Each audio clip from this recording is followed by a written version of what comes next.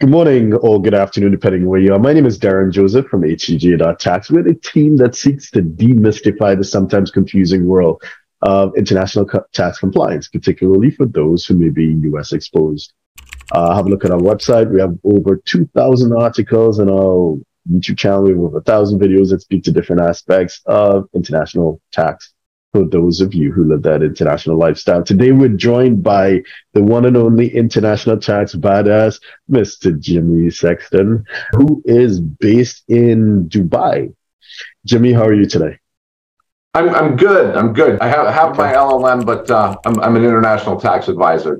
Gotcha. Thank you very much. When you decide, hey, I want to leave my country of origin, how do you determine where to go? I mean, then the world is your oyster, right?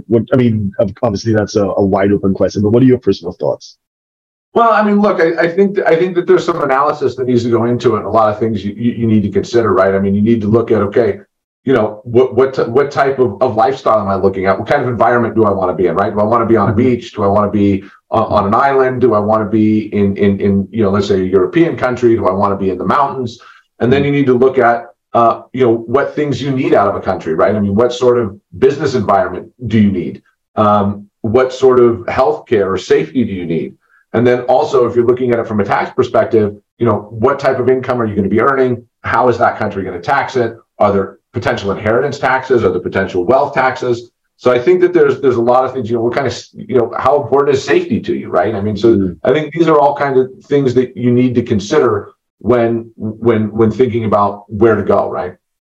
Yeah, and for us, we have like two categories of clients: those who say, well, you know what, I want to move to Europe, or specifically Southern Europe, and then we could perhaps model Spain versus Portugal versus Italy, what works best for them, at least from a tax perspective.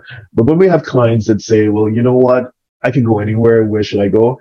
I get a bit gun shy, because invariably there'll be buyer's remorse, right? If you have not physically jumped on a plane and seen and experienced it for yourself, someone can paint you the most beautiful picture, but with the greatest amount of detail.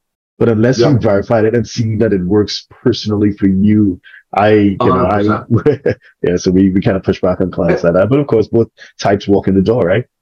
And I mean, I think one of the other very important considerations that people oftentimes, unfortunately, gloss over is, how does their family feel about it? Where does their family want to be? How are their kids going to do in school? What's the spouse going to do if you take them out of their social network? Where do they want to be? And I mean, that's also a very big consideration that I feel like a lot of people sort of don't give enough consideration to. Yeah, and I remember back in business school, they said that for expatriate assignments, that's the number one reason for expat assignment failure. Yeah, when your family is unhappy. So that is definitely a key move to take to consider. So if you're a 6, 7, or 8-figure investor, entrepreneur, or business owner who needs a tailor-made solution from a qualified team of professionals, we can help you achieve the international lifestyle, the freedom, and even the tax savings you're looking for.